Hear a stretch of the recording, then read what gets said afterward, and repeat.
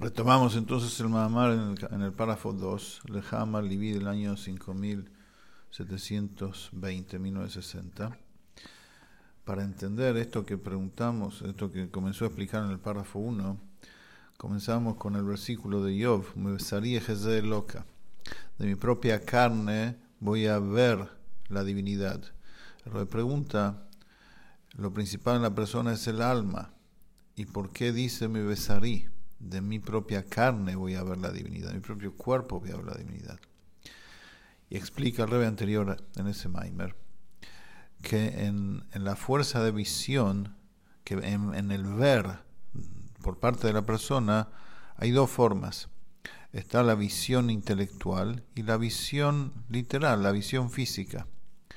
O sea, como explicamos ya muchas veces en otros Mamarim, el intelecto tiene la capacidad de ver intelectualmente.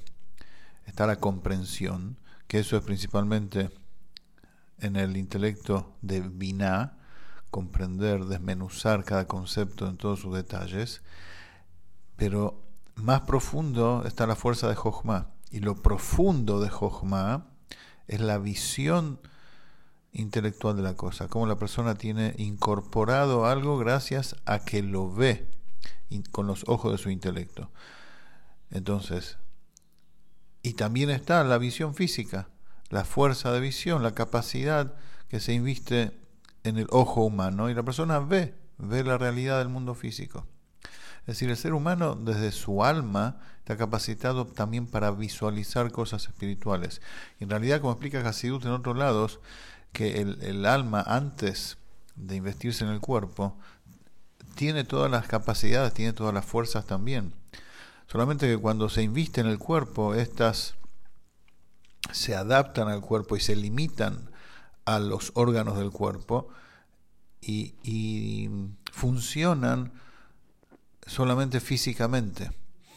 Pero mientras estaban despojadas del cuerpo, también estaba la fuerza de visión, la fuerza intelectual.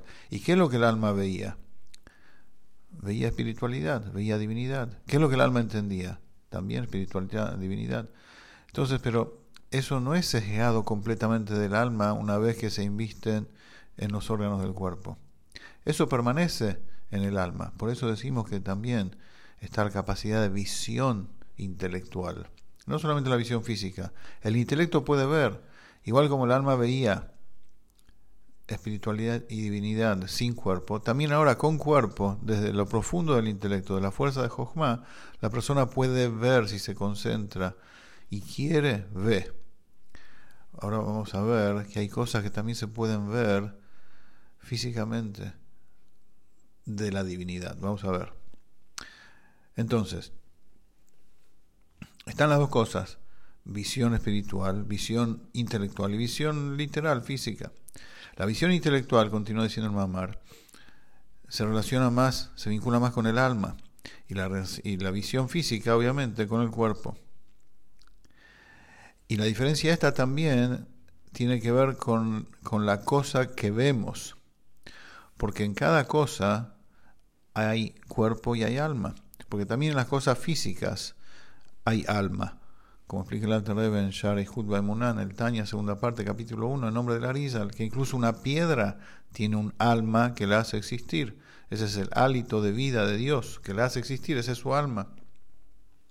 Y es un alma específica del mineral y de esa piedra en particular, que la hace ser eso y no otra cosa. Entonces también en las cosas físicas hay espíritu, hay alma. Y también en las cosas espirituales hay cuerpo. ¿Cuál es el cuerpo de las cosas espirituales? No lo explica acá, está explicado en otros lados. Es el nivel de la cosa. El límite que la cosa tiene, que no puede salirse de ese límite. Por ejemplo, vamos a un ejemplo simple de nuestra realidad. La inteligencia de la persona. Dos sabios. Uno dice, este sabio es más grande que el otro. ¿En qué es más grande? Los vemos y físicamente son iguales. ¿En qué es más grande? En que su capacidad intelectual es más grande, más profunda. Entonces su límite es más amplio. En cambio el otro tiene un límite más pequeño. Entonces, el límite de su capacidad intelectual vendría a ser el cuerpo de su intelecto, de su sabiduría. Lo mismo, más profundo, más elevado, los ángeles, esas inteligencias abstractas. Hay niveles de ángeles. La capacidad intelectual y emocional de cada una de esas inteligencias, de cada uno de esos seres, es el cuerpo de ellos. Uno pertenece al mundo de Bria, otro pertenece al mundo de Yitzhirá. O sea, el marco en donde Hashem pone esa capacidad, esa fuerza, es el cuerpo de ellos. Lo mismo las almas. Entonces, tanto en las cosas físicas, en todo hay cuerpo y alma. En las cosas físicas también hay alma. Y en las cosas espirituales también hay cuerpo, que es el límite que tiene, el marco en donde se desarrolla. Y por eso el versículo dice, mi besari, de mi propia carne voy a visualizar la divinidad. Porque la kavaná acá, la intención acá es que se pueda visualizar a Dios, visualizar la divinidad con el ojo físico. Porque hay cuestiones divinas que se pueden ver con el ojo físico. Por eso el Rebbe introdujo acá que hay alma en la materia y cuerpo en lo espiritual. Así también hay cuestiones divinas, espirituales, que se pueden visualizar también con el ojo físico, como ser la Ashgaha Pratit, la providencia divina. La providencia divina son las cuestiones que la persona ve en su vida, que no le cabe ninguna duda que está ahí la mano de Hashem. No le cabe ninguna duda. O sea, todo es en virtud de la providencia divina. Todo es gracias a que Hashem está y provee todo y hace que todas las cosas funcionen. Pero hay cosas que se ven y hay cosas que no se ven. Entonces continúa diciendo el Maimer en la explicación del versículo, mi besaría Jezé loca, que las fuerzas del alma se derivan de la sefirot de lo alto. Como está escrito, nace Adam Betzalmenu Kidmutei, ¿no? Hagamos un hombre a imagen y semejanza, y por eso de la fuerza del alma podemos ver, podemos entender, como explicamos en la clase anterior, cómo es la estructura espiritual divina en lo alto. Sigue diciendo el Rebbe anterior. O sea, el Rebbe está desarrollando en esta primera parte de su Mahamar, está estudiando junto con nosotros el Mahamar del Rebbe anterior.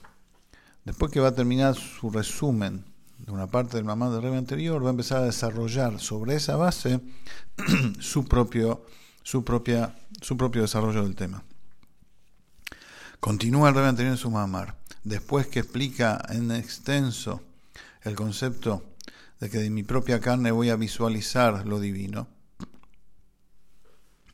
que para que la persona pueda despertar la emoción de su corazón, que esto es lo que nos ocupa ahora, Leja amar livi, a vos te dijo mi corazón, ese es el versículo que desarrolla este mamar. Para que la persona pueda despertar su corazón, antes tiene que haber una preparación. Si bien el despertar de los sentimientos del corazón se da con la reflexión intelectual profunda, y eso es lo que despierta el corazón, pero de todas maneras, para que esa luz intelectual pueda iluminar el corazón y despertarlo, tiene que haber, de parte del corazón, de la emoción, tiene que haber una preparación, tiene que haber una predisposición para eso. Porque si el corazón no está predispuesto, por más que la persona piense, reflexione, entienda, no hay con qué darle, no se va a enganchar, como se dice. Para que la persona se enganche emocionalmente con algo, tiene que estar predispuesto y preparado y querer engancharse. Entonces, ¿cómo la persona se predispone para enganchar su corazón hacia lo divino? Es la amargura que precede a la tefila. Antes de la tefila, o antes de ir a dormir, como explica el Tania, hoy en día no estamos capacitados para ir de un extremo al otro, de la amargura de antes en la tefilá por los pecados a la alegría de unirse a Dios en la tefilá, de un extremo al otro, en unos instantes no estamos capacitados. Por eso la reflexión y el balance de las cosas que uno no hizo también tiene que ser la noche anterior, aunque sea una vez por semana, los jueves a la noche antes de Shabbat, como dice la Torá de Tania. Entonces, ¿cómo se predispone el corazón? Con la amargura. A través que la persona reflexiona. ¿Y cómo se llega a la amargura? Dice el rey así: pensá en el propósito del descenso de tu alma acá en un cuerpo físico. El propósito de Dios al hacer descender tu alma al cuerpo físico es para un ascenso posterior. Si no, no hay negocio, como explica muchas veces el Rebbe en la Sijot. ¿Qué negocio hay? Si el alma va a descender y va a llegar al mismo lugar que estaba antes, no valió la pena el esfuerzo. No vale la pena la inversión por parte de Hashem. Hashem invierte su fuerza, su alma en nosotros para obtener una ganancia, que el alma se eleve más todavía estando en el cuerpo que antes. Porque a través del forzado servicio a Hashem, estudiando Torah y cumpliendo mitzvot, el alma se va a elevar a un nivel superior a como estaba antes de su descenso. Y la persona piensa y dice: ¿cómo yo me comporto en la práctica? En la práctica, no solo que no estudio Torah y mitzvot, Torah y cumplo mitzvot como corresponde. Por eso la elevación del alma no va a ser como corresponde, sino peor todavía, a través de las acciones indeseables de la persona, los pecados de la persona. La persona hace descender su alma más aún de lo que Dios la hizo descender por naturaleza para que la persona trabaje. Dios pone a disposición de nosotros el alma en un cuerpo, en mi cuerpo, para que yo la eleve. Y yo la hago descender con mis pecados más de lo que Dios la hizo descender a mi cuerpo. Entonces la persona se amarga, se angustia por eso. Y más se angustia todavía cuando piensa en el ejemplo que el Alter Rebbe da en el Tania, en el capítulo 24. Ahí dice: pensá que cuando uno peca, es como si tomara la cabeza del rey y la sumergiría en un inodoro sucio, lleno de suciedad. El alma de la persona está vinculada a su raíz espiritual en lo alto, que es como si fuera, entre comillas, la cabeza del alma que está unida a Dios. Y cuando uno peca, está usando las energías de su cuerpo, que ahí está involucrada también, investiga también el alma, y la está sometiendo a lo peor de la impureza, a lo peor de la calamidad. Cuando la persona piensa en eso, que no solamente que no eleva su alma, sino que la hace descender a los niveles del abismo más profundo, se amarga y se angustia. Y esa amargura y esa angustia constituye el arado en el terreno de su corazón. Harishabe karka levavó, como dice acá el Rebbe, el arado en el terreno de su corazón. Y así está preparado y ya predispuesto que cuando uno reflexiona acerca de la grandeza de Hashem, la omnipresencia de Hashem, su corazón se moviliza y se despierta. Y la persona puede hablarle a Dios desde el corazón en la tefilá. Continuamos la que viene.